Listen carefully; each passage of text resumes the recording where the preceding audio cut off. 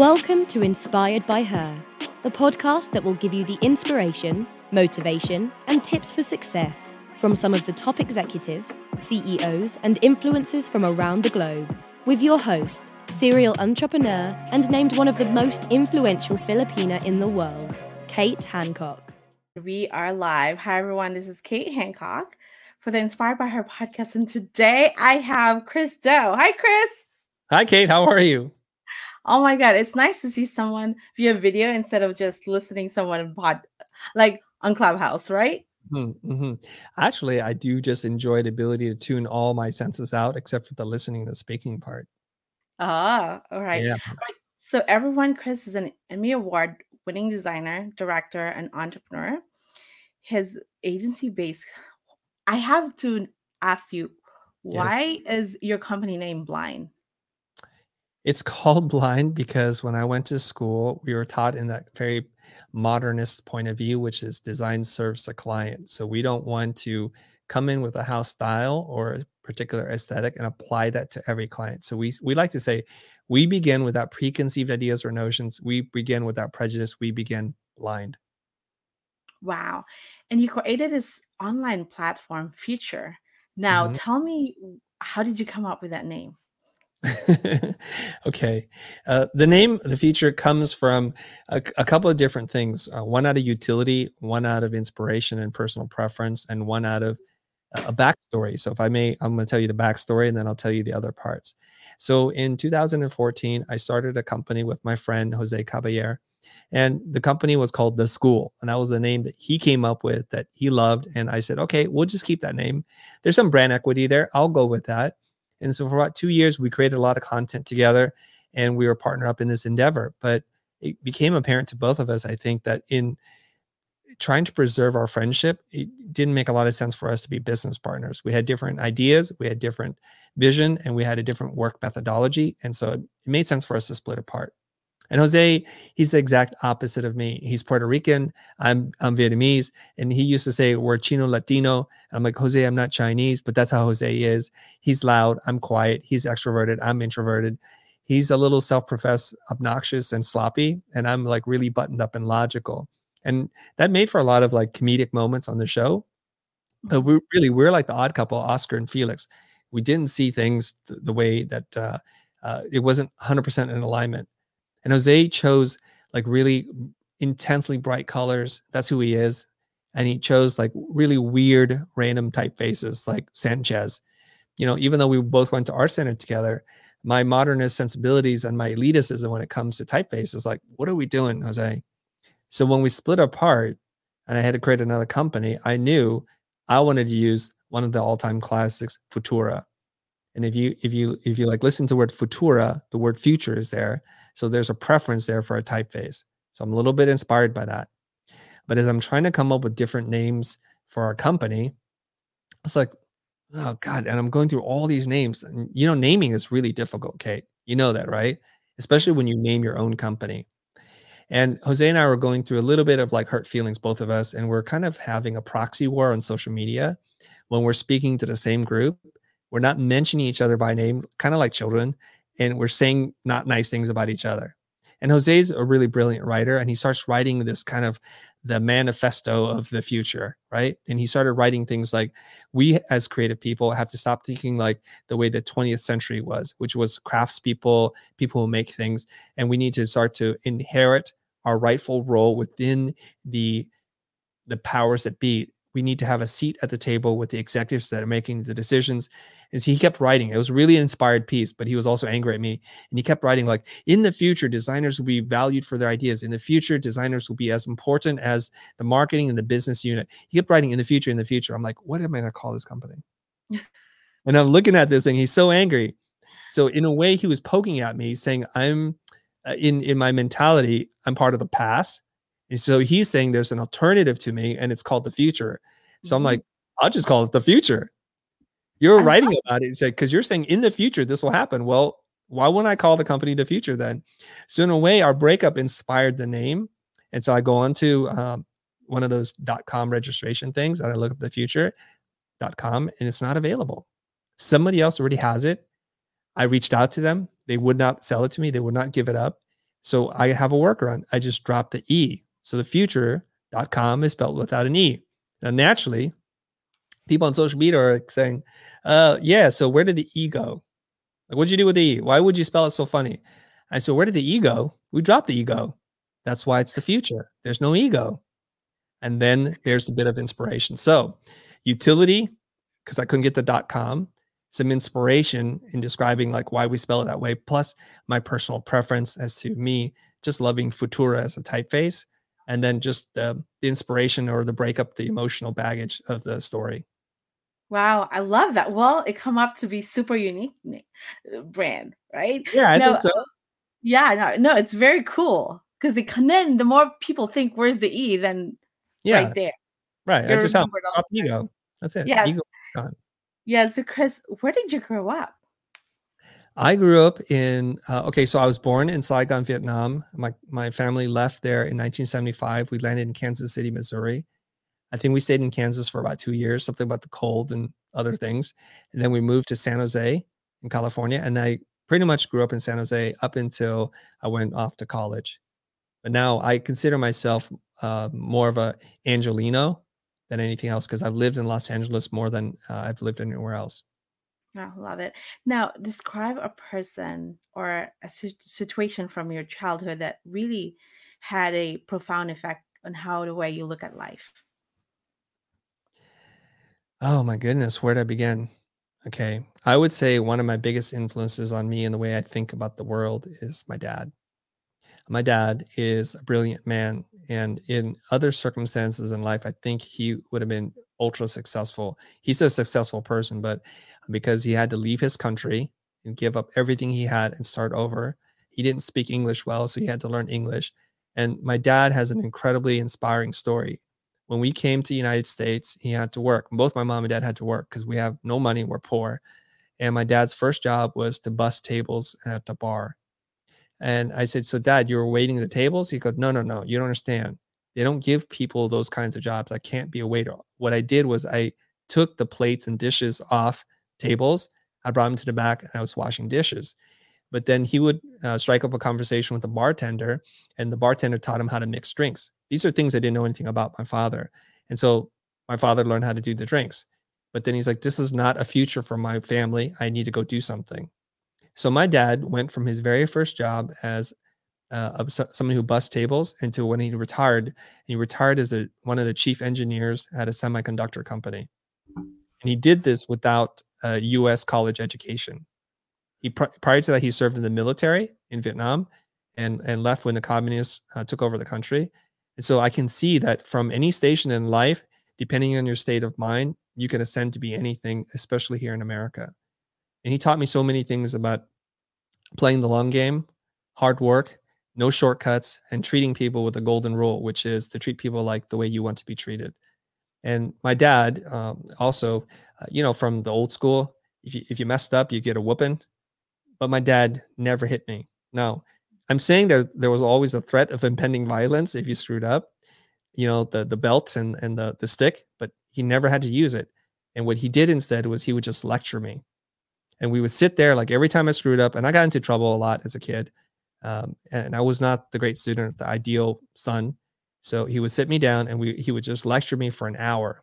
And I just remember thinking on several occasions, Dad, I just wish you would hit me so I can go back to doing what it is because this is brutal. But what he did was he taught me in a way rhetoric, how to talk about things and how to logically arrive at a conclusion. And he's brilliant at it. And I don't think this is something he had training in doing either. So all those packaged together really formed who I was. It took me a long time to appreciate it because there was a period in my life that I was not a fan of my dad. I always felt like I got the short end of the stick. I was the middle child. My older brother got the proper attention. My younger brother got away with murder. And I was that middle child looking for my own identity. But over time, I look back and I think he's the perfect father to raise me to be the way I am. Wow. When is that transformation? When did you realize that yourself? I mean, I went through that. Like there's some Yeah. aunt or something like you feel like you can't really get along. I mean, you have that blockage. So tell me that moment when you realize it's not really what you think. You know, I go through what I think some teenagers go through, especially if you're of an immigrant culture and you just think your parents don't understand anything about how the difficulties of growing up in a new country. There's strange customs and traditions that we have as Vietnamese Americans that don't fit within the other world, and automatically, just by looking the way I look, in many cases, I was one of 2 students who were Asian in a whole school that were predominantly Caucasian, and just being that different, you're just automatically ostracized. And it wasn't a figment of my imagination. It's that people would pick fights with me and bully me and try to make my life hell. And so I was just thinking, like, Dad, in your country, in our old country, everybody looked like you, spoke like you. So I always felt like, God, there's just no understanding here. Cut me some slack. And so you grow up as a teenager with a lot of angst and anger. And I remember sometimes, I'm not proud to admit this, but I'll tell you that at times I thought, man, when I get big enough, I'm not going to like take this anymore. If you push me, I will push you back. And these were like really dark, juvenile, immature thoughts. And I held these thoughts for a while. So when I turned 18, graduated high school, and I went to college, community college, trying to figure out what my life was going to be about, I started to learn like who I was as a human being, not defined by what my parents wanted, not defined by how my peers in high school thought of me, but I get to choose my own path. And I felt so liberated. And I thought to myself, if college were available for younger people, I would have been the first to sign up, because you get to pick the classes. The classes are not dictated to you. So I started to find my own voice and find my way in the world. And in that process, and it was a difficult process, I have to admit, an emotional kind of rebirth, that I started to see things much clearer. So instead of being the victimized, oh, the world's so unfair, like, why am I the middle child? Why am I the Asian kid in the white neighborhoods? Woe is me, all that self-pity. I just grew up. And in that moment, I think I transformed from being a boy to becoming a man. I know it's super cliche. And it's like right around when I was like 18, 19, and I start to find out who I am as a human being, that I start to realize and appreciate everything, my parents, my brothers, my mom, everything. Oh, thank you for sharing that. Now, Chris, what was your journey like to get where you are? Mm. The journey is not a linear line. It's full of zigs and zags and some zugs in there. And I'll tell you some of these things because I think it's important for your audience to hear this, is because oftentimes when you see somebody who's kind of popped onto your radar, you become aware of them. You think, oh my God, they've always been this way. And it was so easy. The outcome was inevitable. And in most cases, there's a lot of struggle. There's a lot of heartache, a lot of mistakes and dumb decisions. So I finally get into Art Center. I get a degree in graphic design. But as soon as I graduate, I switch gears and I start to become intrigued and fascinated, ultimately consumed by motion graphics. And that's when I started my company. I was running a motion design company. At that point, then all self-taught, trying to figure out how to do things. And we started out doing the most basic animations until towards the end of my motion design career, where we're directing live action spots with no graphics in it at all. So that was a pretty radical departure from where I started, thinking I was going to design entertainment packaging like CDs and DVD cases and editorial spreads for magazines, to directing commercials and music videos. And so each time life presents you a challenge or an obstacle, I think we're all given a choice. Do we go the hard path or do we go the easy path? And in my life, I think more often than not, I've chosen the harder of the two paths, because I knew if I can get over that, I become a better human being. And hopefully I increase in my skill and my expertise and experience in ways that ultimately contribute to my longer term growth. So in 2014, I started to make content on YouTube. And this is like almost 20 years into starting the company, 19 years, that I'm going to take another hard pivot. So my friend Jose invited me to make content on YouTube. Like, I don't want to do this. This is not the path for me. I'm making really good money making commercials and music videos for like Madison Avenue advertising agencies. Why would I do this? This is going to threaten or potentially harm my professional reputation as a person working at the highest level. And again, you zig and you go for it. And the first 2 years were really tough because we didn't know what we were doing. And eventually it grows into business, and I have to make another hard decision and say, do I want to stay as a person who works in the customer service space where I'm doing service design, or do I want to become an education, entertainment, and product company? Another zig. So I'm a firm believer in this. Those challenges are put there to keep people out. Most people turn away, but I don't want to be most people. There's this line from the movie Desperate Measures. It's with Andy Garcia and Michael Keaton. And if I totally butcher the line, please forgive me. It could be even a totally different movie. And there's a scene here where Andy Garcia wants to save his son. He has some kind of disease, and Michael Keaton has the rare fill in the blank to save his son. And there's this really pivotal, excuse me. There's this really pivotal moment when Michael Keaton, the villain, says to Andy Garcia, he says to him, "Do you want to know where you end and I begin?" And to me, that's always been my philosophy, where most people hit a wall, a barrier, an obstacle, and that's for them time to turn around, pack your bags, and go a different way. And that to me is a call to action. Every time something difficult comes, I don't want to do it. I'm like every other person. I do not want to do it, but I keep telling myself that's the hard path, and the path was designed to keep others out. And when you go through that, and when you're one of a few people who do something, it creates scarcity. The bigger the obstacle, the fewer the people who are going to go that path. And where scarcity lives, so does value. And I aspire to be a valuable person, however you want to define value. So I know if not a lot of people are doing it, it's probably a good sign I need to do it. Love it. Thank you for sharing. Now, Chris, what was the most challenging experience you've had to overcome? Oh boy. I think the toughest thing for me to overcome was, as we're growing as a company, you have people who you hire that are your friends and people you connect with that are part of your work family. And when the company needed to grow beyond the skill and talent of the team that I had to let a whole bunch of people go. And it was really difficult because it wasn't that I was going broke, but I knew that if I didn't free up resources, we could not go to the next level. And so Dan Sullivan talks about this as a concept. It's not how, it's who. If you want to get where you want to go, it's not how you get there. It's actually who you align yourself with, that both of you can benefit each other. And so my wife, she's very smart in this regard. She was my creative director and business partner. And she said, I know where you want to go. You're not going to get there with the team that you have. And it hurt me emotionally to kind of wrestle with this. And it took me months to make a decision that I need to let almost half my team go. And I had to call them one in at a time into my office, tell them what's happening, and tell them that I'm letting them go. And here's your, what do they call that? Your what's the term?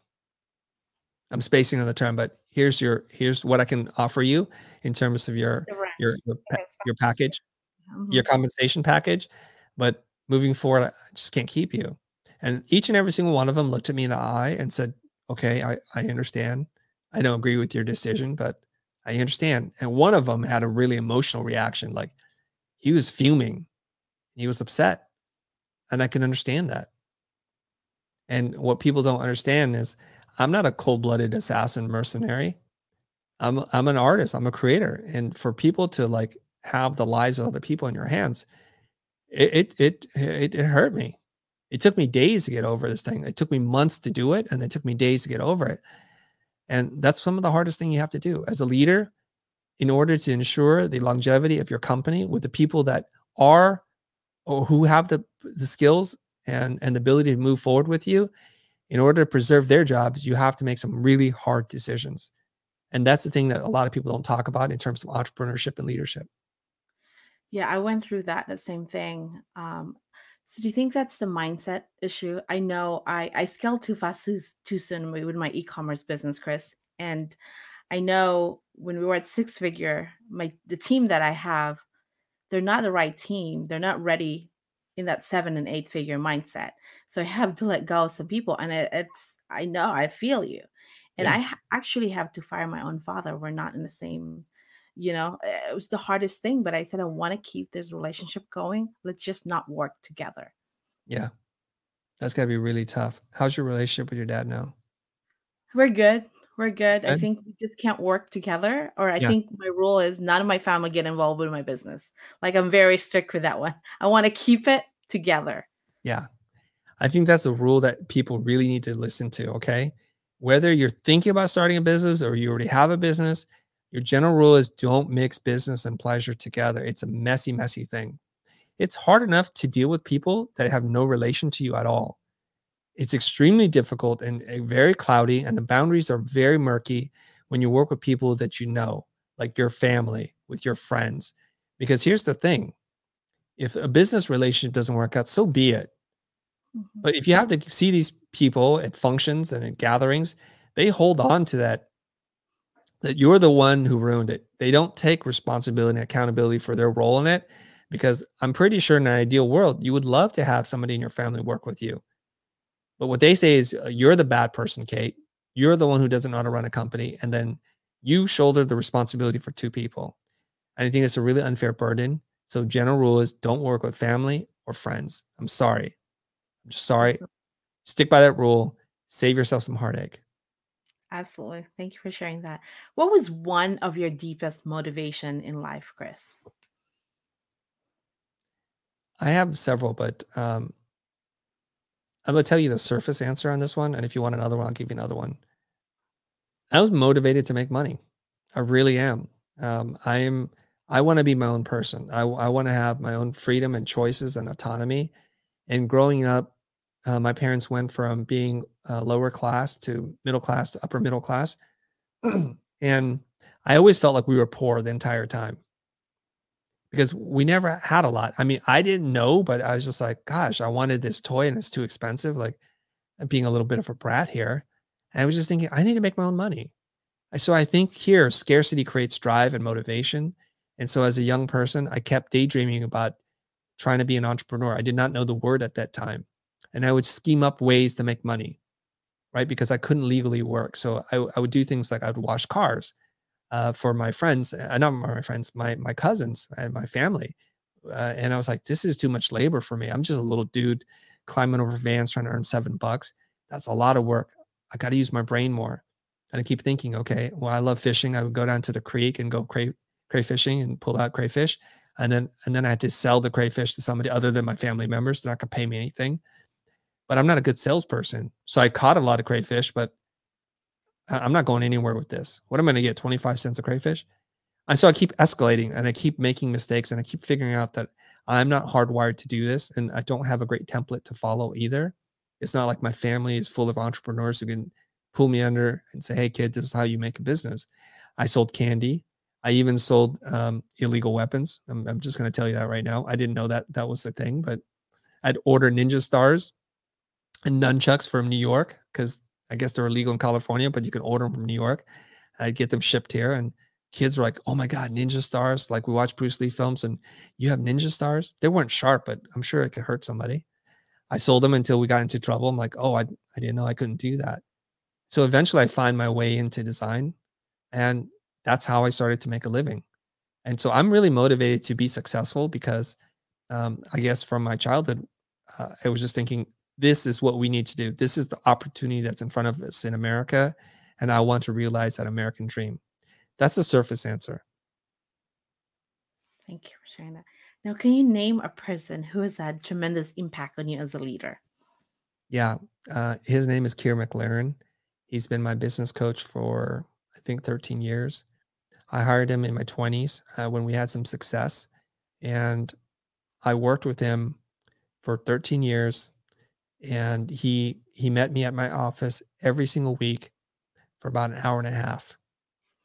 I've spent over, I guess by my estimation here, over $250,000 hiring a business coach to teach me how to be a better entrepreneur, how to be a better communicator, how to run my company, not just as a business person, but a person who has heart.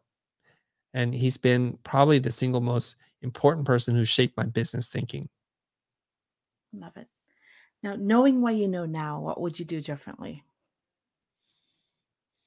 I would probably get in the content game on day one, and it's what I'm teaching people. And I think it's really important today because the barriers to your connection with your audience, your community, your tribe, if you will, it's totally gone. There's no excuse for anybody today who can hear this and they have a message to share with the world, whether it's about well-being, health, fitness, design, or anything else that you can't today with the tools you already have to start creating content. It could just be in the form of short to medium length articles that you write. It could be a sketch, a diagram that helps the world understand something a little bit better. It could just be the power of your spoken voice in podcasts or live chats on Clubhouse. The tools, the platforms, they're so incredibly powerful today. And almost all of it can be used for little to no money. What a wonderful time it is to be alive, I think. That's true. That's very true. How are you liking Clubhouse so far? Oh, I'm happy to speak out on that if you want, but I really like Clubhouse. I got into a small little debate on Twitter, and I have to say I'm a new convert from a person who was thinking this thing is dumb. Initially, I saw the platform as really poorly produced podcasts, totally disorganized, and people talking over each other, very low value. And I was thinking, who has the free time to be on all these calls? And I would pop in a room, and I'm telling you right now, I could not last more than 5 minutes. And I was thinking, this is stupid. I'm wasting all my time here. But like I said before, just to keep it with a theme, that with every obstacle, there's opportunity. The obstacle is a bunch of yahoos are on Clubhouse trying to do something. The opportunity is don't be a yahoo. Go out there and do something of value to people. So as a teacher, which is truly my deeper motivation, I find that it's really close to the teaching experience I had when I was teaching at Art Center. You can get people together really quickly without doing a lot of organizational work and gather people around a subject and lead a conversation and to invite multiple points of view to talk about something with the purpose of learning, not to sell them some timeshare that you got, not to get them into your click funnel, not to get them to give you via Cash App money to ask you for your advice. That seems to be using the old models and applying it to a new medium. And I'm kind of excited because we haven't had a new social platform be hot like this for some time. And as a person who's been admittedly pretty late to the social media game, I'm thrilled that I'm on a platform while it's still relevant, and it's been exciting to be a part of. I think there's tremendous opportunities to teach and help other humans. My general philosophy is the more people you help, the more money you're going to make. Absolutely. Oh my God. When I joined Clubhouse, Chris, it was all rappers room and I feel so out of place, like I don't belong. So I actually create that business community because we need to talk about business. So now it totally changed the landscape of the business category, at least. So I'm happy for that. Yeah. See, there's opportunity there if you just look. Yes, absolutely. Now, Chris, what advice would you give to an aspiring entrepreneur? I think you have to get clear on why you want to be an entrepreneur. I think a lot of entrepreneurs see the sexy side, which is I'm going to make a lot of money. Other people are going to do the work, and it's sexy, and I'm in control. So those are all the wrong reasons why you want to become an entrepreneur. Get really clear about what it is you're trying to do in the world. Like, how will you make the world a little bit better? In what space? And that's going to cause you to think about who you serve, your audience, and how you can improve their lives. And it doesn't have to be this gigantic thing. You could make a waterless car wash, whatever it is. You got an idea, and the world wants or is ripe for opportunity to improve, and you just need to do that. Step into that pocket. The guys who started the Method Soap Company, I was reading about it. I think they're two advertising guys, and they're just sitting there thinking, like, what can we do that's in the household? They're just looking for a problem. And they say, you notice how like all these containers, like soap dispensers, we put them in the cupboard underneath, the cabinet underneath, because they're so ugly. So all they wanted to do was just improve the aesthetic, and so that we don't have to move something from the countertop into the cabinet below. So the story goes, they don't have a lot of money, so they work with a world-renowned product designer, Kareem Rashid, and he's Egyptian. And Kareem's like, for the kind of money you can pay me, I'm going to give you one design. That's all I can do.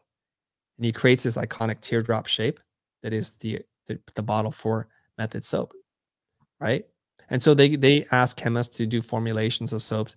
Granted, their soaps are not great. And if you ever use Method soap, they look really pretty, but they're not as grease cutting as some other soap that you can get from the bigger manufacturers. But it's this aesthetic looking thing that sits on your counter that you don't have to hide anymore. And they solved a really simple problem, and their business took off like wildfire. And so that's what I'm saying. Like, if you're an entrepreneur, Go look for a problem. Don't invent one. Many problems already exist. Love it. Thank you. I have a last question for you, Chris. Okay. How do you want to be remembered? Mm. I'm going to tell you a very childish, selfish thing that I've been thinking about. So I taught at Art Center for 15 years. And the thing that really motivates me is to be a really good teacher. And I always had this fantasy, like one day they're going to surprise me as like you're the student's choice for the best teacher. And that's an honor that I would want to have. But the reason why I say it's childish is because my class had somewhere between 8 to 15 students. And so when you're competing against teachers who teach a classroom of 75 people, there's really no way you can actually win that. So I know it's a childish dream. And so there's no way for me to be able to win that because I don't teach in scale like that.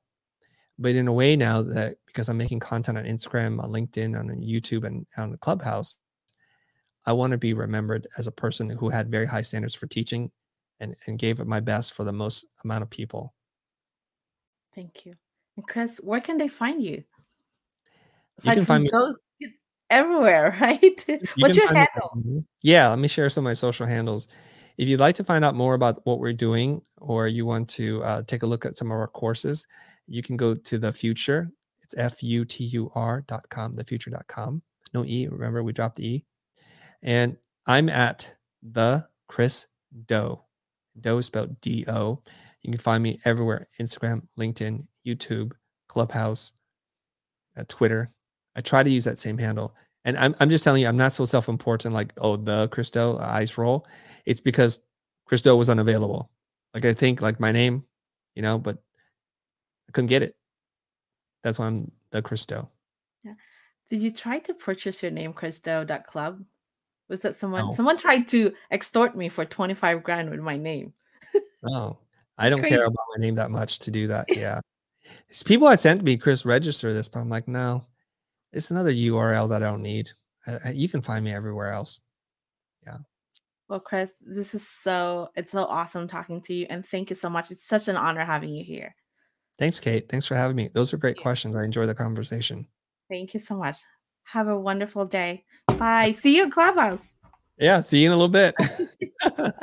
Bye. We hope you enjoyed the show. Don't forget to rate, review, and subscribe. And visit katehancock.com so you don't miss out on the next episode.